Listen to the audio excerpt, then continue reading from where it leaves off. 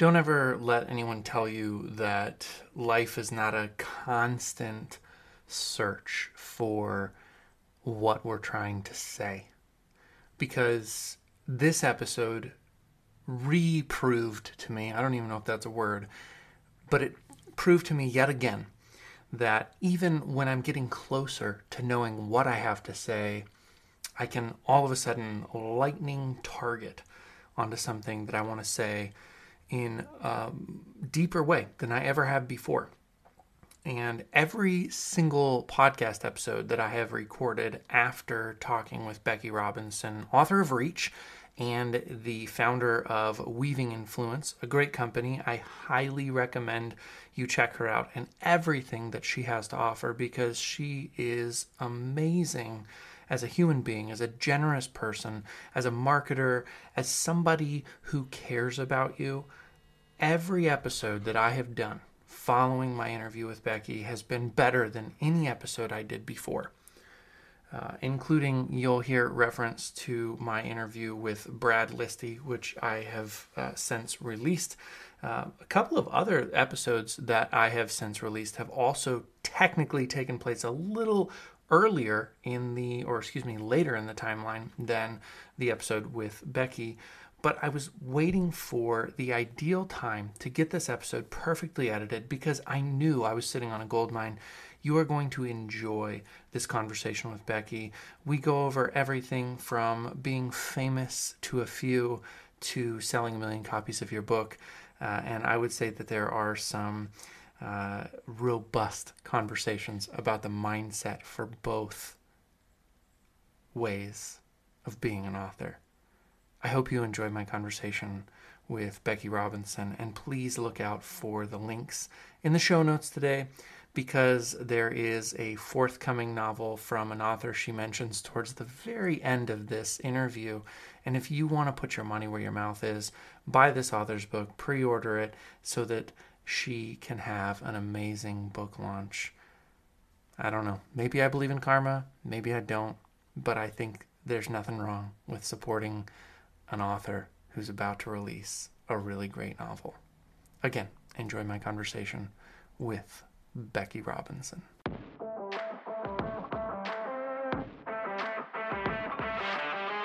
Hey, I'm the Reluctant Book Marketer, and I've got just one question for you. Do you see your novel as $1 million asset?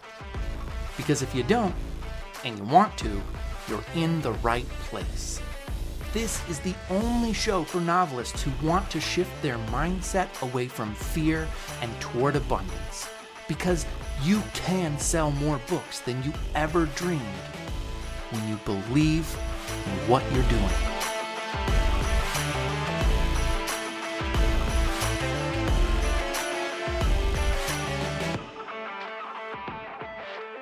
Before Lady Gaga became famous, there are some stories, and you see around the internet of kind of people who doubted her ability to make it as a musician.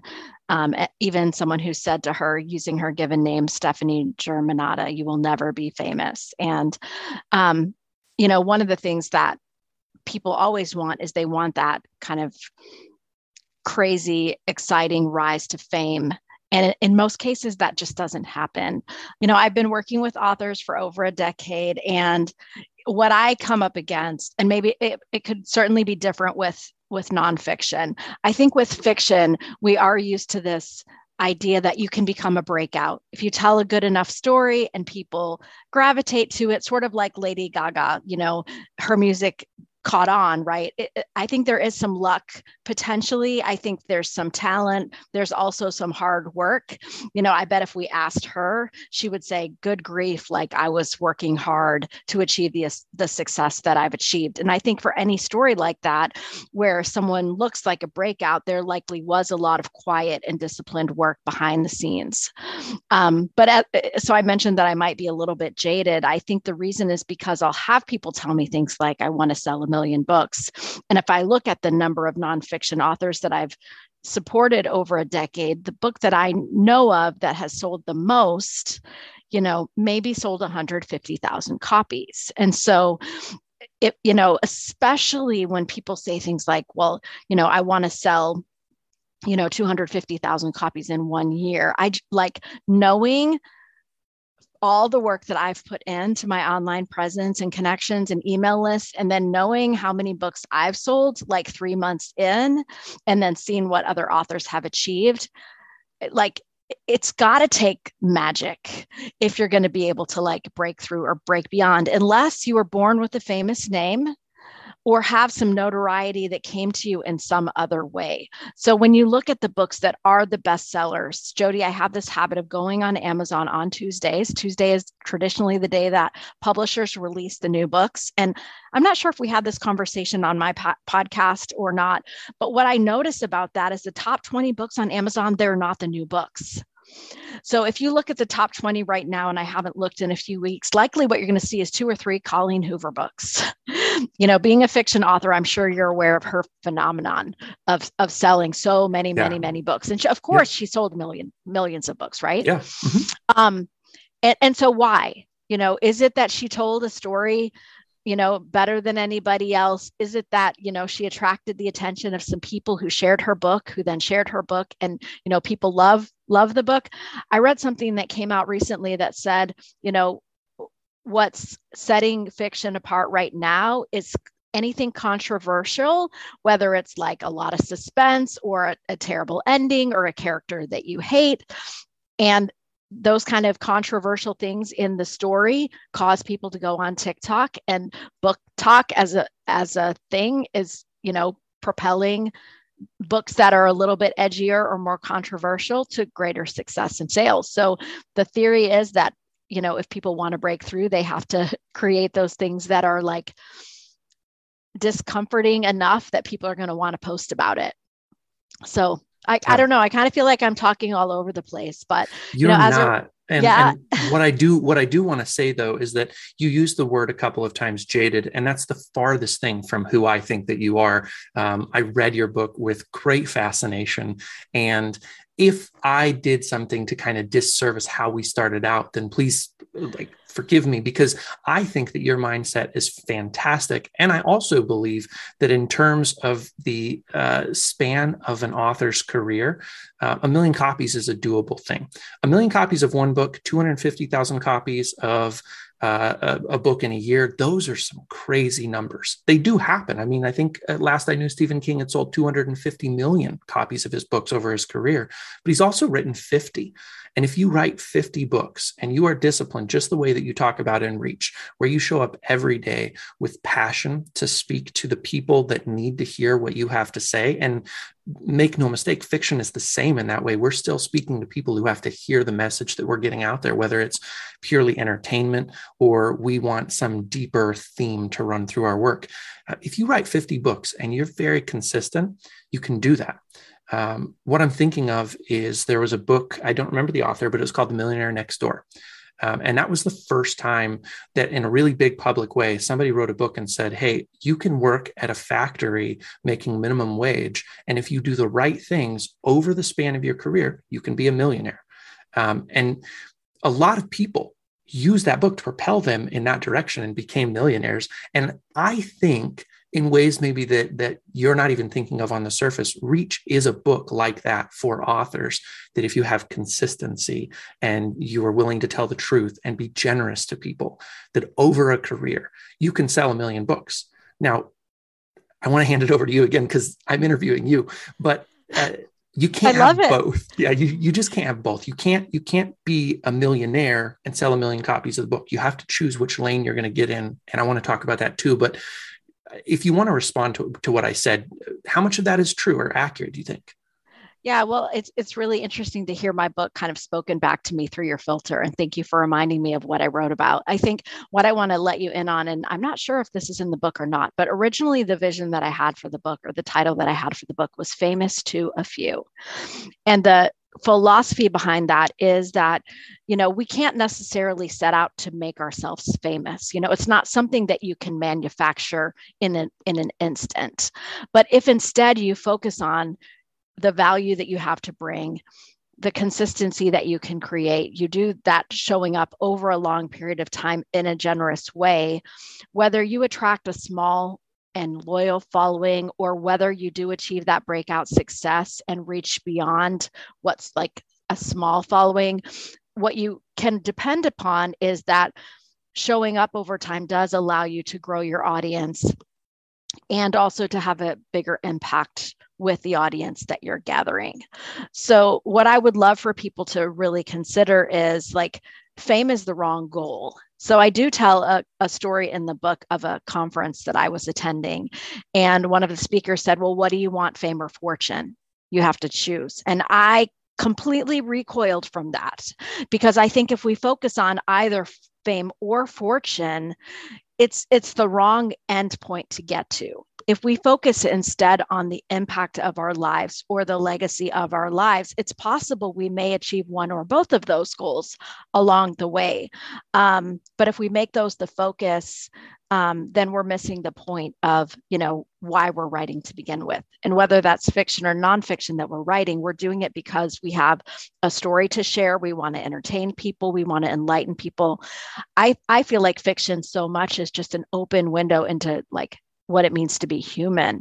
So I love to read fiction just for the way that it helps me to connect with different parts of myself. And there's value there. There's value in, giving someone a different view of the world through a story. So again, whether it's fiction or nonfiction, if we choose to show up in a way with the value that we can bring, we might end up with that million copies and $1 million from our writing. But what I think ends up happening for many folks is that they're so focused on that big goal that they miss the fact that it's going to take a long time to get there, or they give up way too soon. And I don't know, Jody, I think since I last talked to you, I interviewed Dory Clark on my podcast. And what she said basically is the people who end up making the biggest difference are just the ones who are still there. Everybody else is going to fall away and give up. And if you're still doing it, chances are you're going to be more successful than anybody else, even if you don't have, the talent that they had, but they just quit. They just quit. Yeah. Yeah, you are absolutely right. And I love how you reframed what I was talking about you can have the $1 million or you can have the 1 million copies. And it's interesting because I noted that spot in Reach when you talk about how you recoil from fame and fortune, or there's some sort of dichotomy there. I think for me, there probably is a bit of a source of, we could have a longer conversation about why I think there's some value to that idea. I'm thinking of an old real estate collaborator that I had, and she would always say, hey, listen, you can have anything you want. You can have anything you want. You just can't have everything you want. And I thought that was a beautiful way. It frames up, I like thinking in binaries. So I can either be overweight or I can be at a healthy weight. I can't do both because I can't exercise enough to eat everything I want to eat. And I can't diet enough and still eat everything I want to eat. So there are moments of binary choice making. And I like that thought process, even though I don't think of selling 1 million copies as being famous. Like you said, Colleen Hoover is famous. At 1 million copies, you're a name that can get you into just about any speaking venue, but you're far from being famous. And that's why I don't like to talk any bigger than those two things, is $1 million or 1 million copies. And so let's anchor back to the original part of the conversation where we're discussing luck, because you talked about having pedigree as being a piece of the pie. And there's part of me that hopes, and maybe I'm wrong here, but there's part of me that hopes that maybe we can break through that ceiling. Do you think that it's out of our reach, or just that it's a silly thing to focus on? I don't think it's out of reach. I think it's only likely that focus, consistent effort combined with extreme talent will get you there. So if you think about of course, there are books that sell well that aren't any good. But I'm thinking if no one knows you and you write a book that isn't very good, then you're not going to have that breakout success. So that's why you have to start with the value of can I create the best possible product for the audience that I'm creating the product for? And in that way, if you're willing to put the work in over time, you could achieve that breakout success of attracting more attention. I think, though, it's almost sometimes just as likely that you could create something wonderful. And because there's so much noise, because there are so many books, if you don't have the right mix of being able to get the book out there, you may fall short of what you're hoping for. So what I like to say, Jody, is that you want to have like high hopes, but more realistic expectations. You immediately made me think of a couple of authors that I really like. There's a man who teaches at the New School. He wrote a short book of short stories. His name is Joe Salvatore. And I know that book has not sold tremendously well.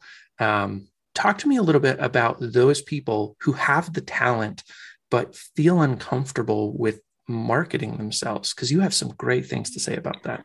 What I was thinking of as you were saying that is this idea in the book that I talk about called the influence gap. And the influence gap happens where, for one reason or another, how we show up in real life is not the same as how we show up online. And it can happen, one way or the other. There are people, and I won't name them, who are like super famous, but their expertise or talent or value to the world is thin. What we see more often is that people have this great real world presence. They've written a wonderful book. They're doing great work in academia. They're doing great work in their communities, but they haven't adequately expressed that online for one reason or another. And a lot of the time, the reason that they don't is because they don't want to invest time in marketing, or they're not comfortable marketing. So for those folks, what I try to say is that, if you want to think about reach, and the definition that I use in the book for reach is expanding audience plus lasting impact. The only way to do that is to leverage both your online presence and your offline influence at the same time. And so for those people who are reluctant to build an online brand, they are automatically limiting the reach of their work. Now, if you're famous enough, or if your work is good enough, kind of online spaces will curate that for you, right? So we were talking about TikTok.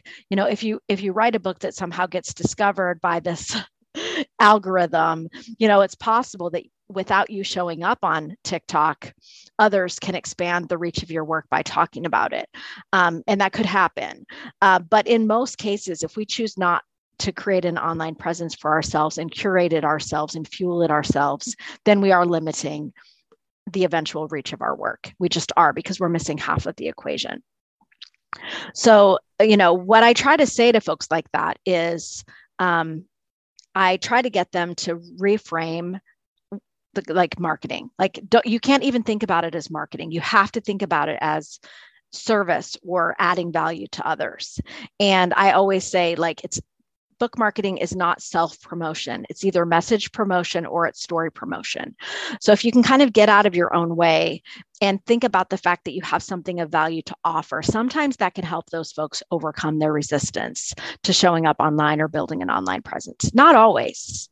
Yeah, we need to linger here, because this is a really important piece of the mindset that either helps us succeed or drives us to eventual failure. I think of it in a similar way. There are authors, I just mentioned two of them earlier, that I love, and I promoted them without feeling dirty or, underhanded or anything like that. I just said their names and invited anybody listening to go look them up without even doing anything, just mentioning how great they are. But when it comes to my own book, suddenly, and I mean, not me as much, I've been kind of like forcing marketing on myself, but a lot of authors, when it comes to their own book, they're like, I don't want to do it. It's dirty. Why are they wrong? Because they have created something worthwhile. So if you think about all the work that went into it, I don't write fiction, at least at the moment. Sometimes I get compelled to figure out, could I be creative in that way again? But if you have invested the time to get to the place where you have a book that's published, whether self-published or traditionally published, there's so much work that goes into that. And I don't know, Jody, if you're a person of faith or not, but for me, it's almost like a stewardship issue. There's a verse in the Bible that says, whoever has been given a trust must prove faithful. And when I think about the trust, it could be like our talent, like in the parable of the talents, where, one guy buried his money under the ground and the others took the money that they were given and they multiplied it.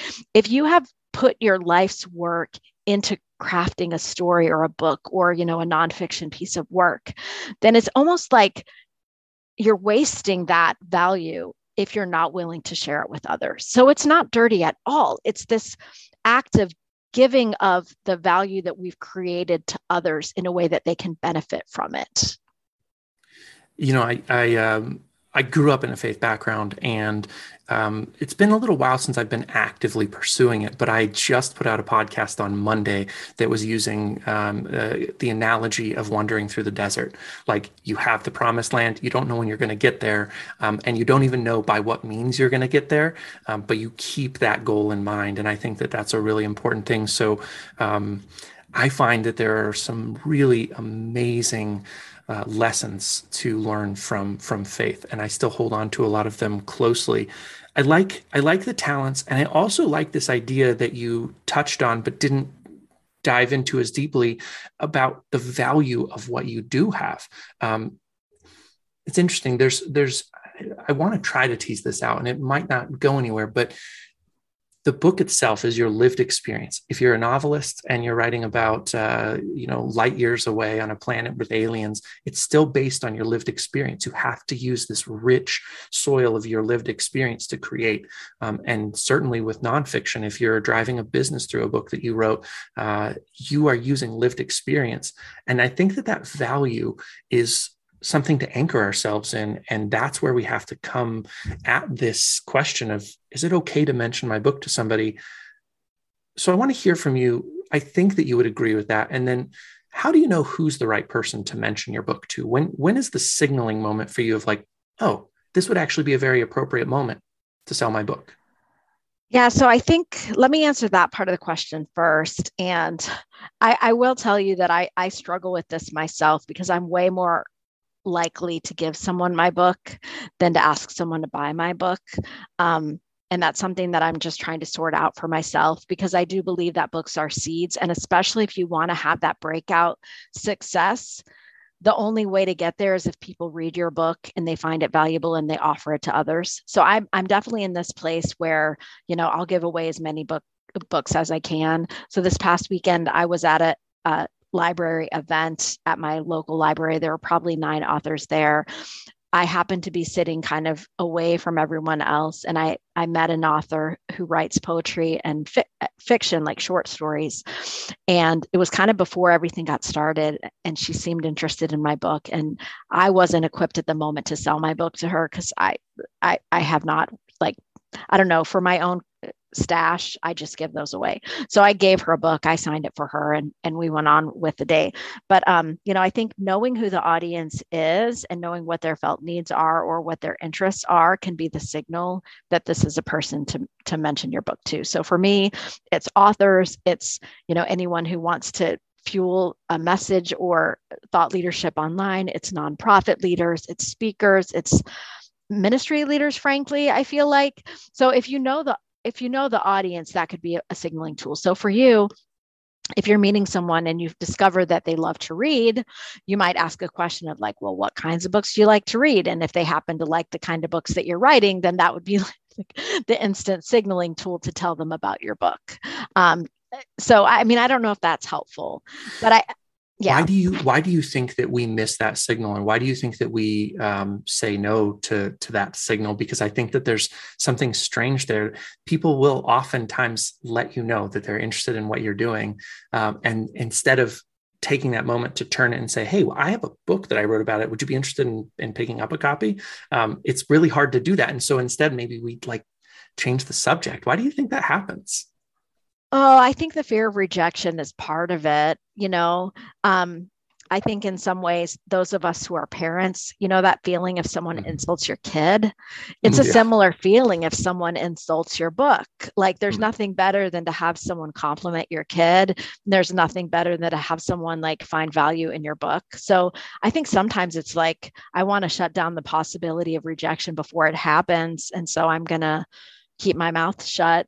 When I was at that library event, there was this woman who came up, someone I've known in the community, and she picked up my book and she kind of looked at it for a little bit. And she was like, well, I could see how an author might want your book.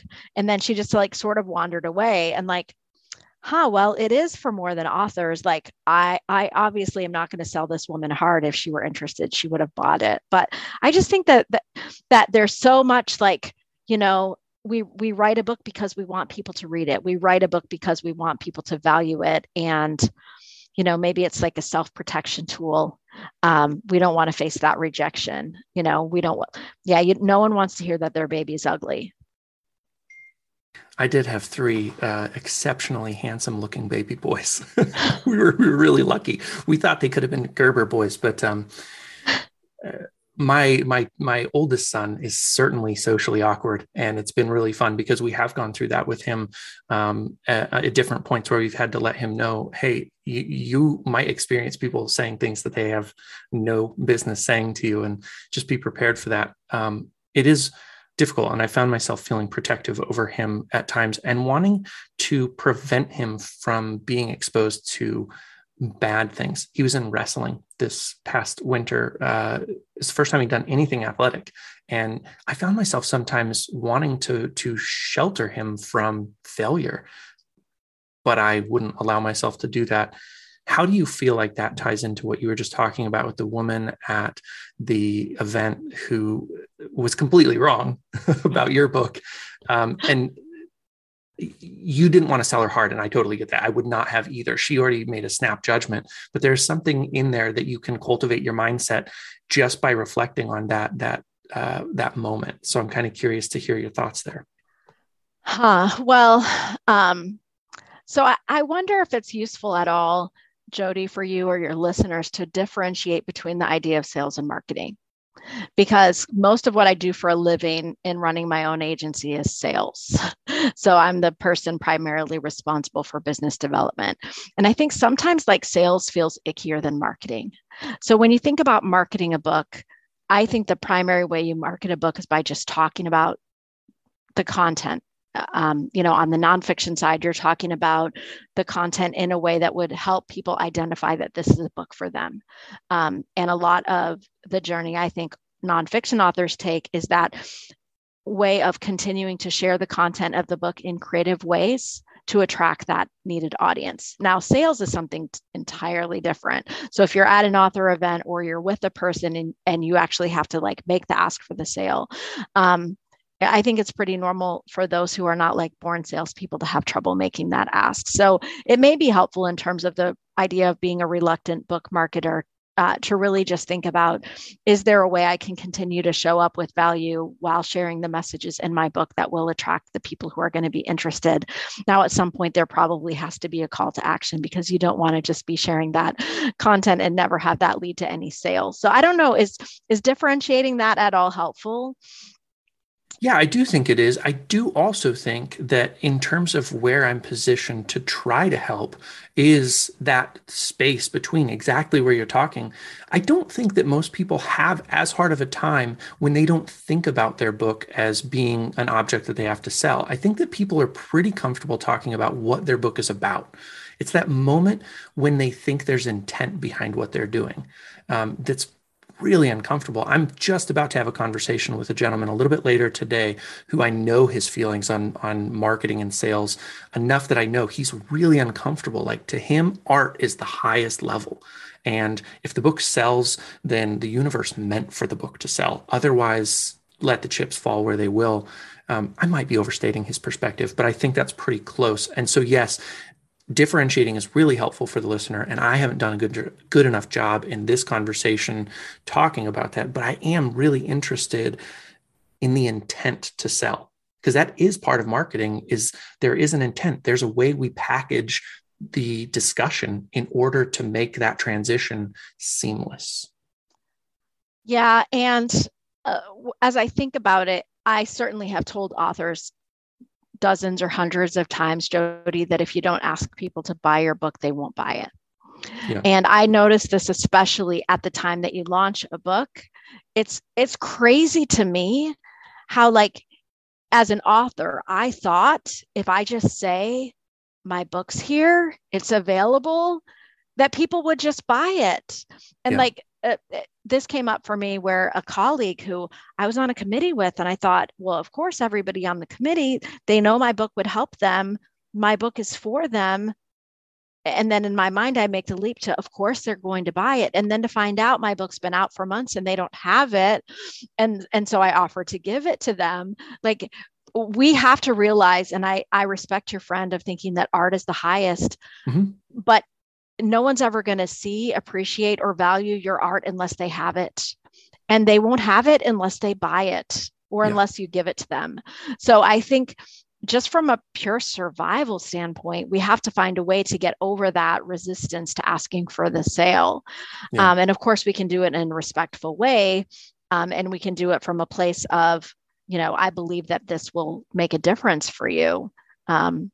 There's part of me also as an author, I want to say to any authors, like the best thing you can do for another author is to support their work, to read it and buy it. At that author event, I told you about the poetry short story Yeah. author. I gave her my book and then I bought hers. Like Yeah. I did that because I could. And Right. because I wanted to value the fact that she's an accountant who on the side is creating stories to entertain Yeah. and enlighten people. I wanted to buy the book so I could get to know her better. Yeah. Yeah, that is a beautiful story, and it's a true story. And it's been one, to be honest with you, that I am conflicted about because I buy far fewer new books than I should. It's no secret that I care a lot about money, and so I'm a little bit tightwad sometimes. And we've been remedying it this year, but it's something, yeah. To if you're giving to the community with your art, then be prepared to support the community by buying its art. There's something really profound there. So thank you. Well, yeah, if I can share any additional ideas, let me know.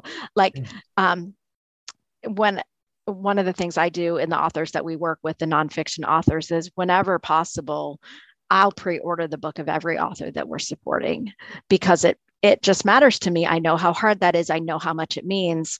And one of the ways I try to think about that is if I were to have dinner in a town, like if I came to Nebraska and if I could go out with you and your wife, Jody, and we could sit down and just talk about the writing life or whatever, if I would fight you for the check, then by all means, I should be pre-ordering your book. Never thought about that either. That's very true. Yeah. It's not like you can suddenly go buy every single book of every author Right. you meet on Twitter or, every author you encounter. But certainly if you've developed a relationship with someone, a way that you can support their art and, be a part of their journey and then them a part of yours is whenever possible to do that.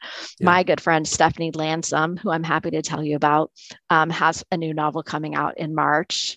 And I was thrilled. I always tell people you don't want to pre-order a book in July that's not coming out until March, but I was thrilled to pre-order her upcoming release, Codename Edelweiss.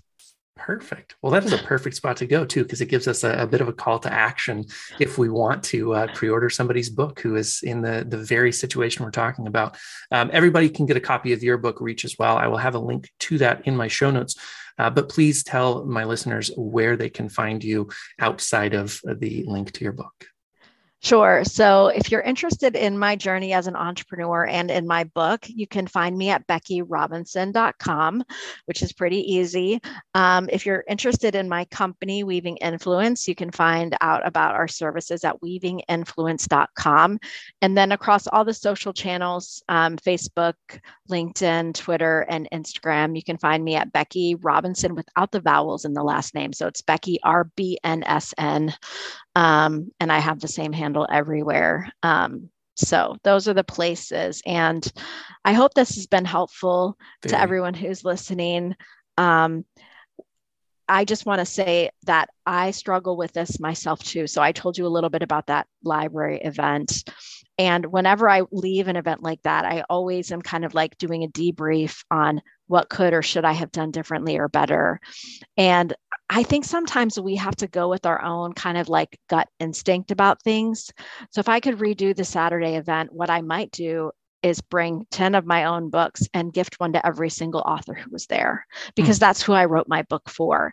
As it turns out, I didn't sell a single book at the event. It was very poorly attended. So the only way really that I could have created additional value from choosing to show up at that event would have been to find a way to make a difference for the people in the room. And so to the idea of talents, far better to put my book into everybody's hands with the chance that it could return on my investment than to just walk away without having made that connection. So I would encourage any of your listeners, if you're in the place of being able to do good to someone else by sharing what you know, always err on the side of giving away more of what you know. I love it. I love it so much. You've been generous to me already in numerous different ways. It's very apparent to me that you are a mentor in the space of generosity, but also in just teaching people how to market, how to give of themselves, and to really be passionate about what they're doing and understand that there's value in it. So thank you for your time. Really excited to share this with all of my listeners. Please go listen to Becky's podcast, get her book, and thank you so much for your time. Thanks. Thank you so much for listening. If you enjoyed today's show, do me a big favor right now. Click on the follow button in whatever podcast app you're listening on. That way you'll get notifications every time I drop a new episode. And if you still can't get enough, you can go to the show notes, click the link for my newsletter, and sign up today. I'll give you 1 to 2 interesting pieces of content every single month that you won't hear on the podcast or find laying around on the internet.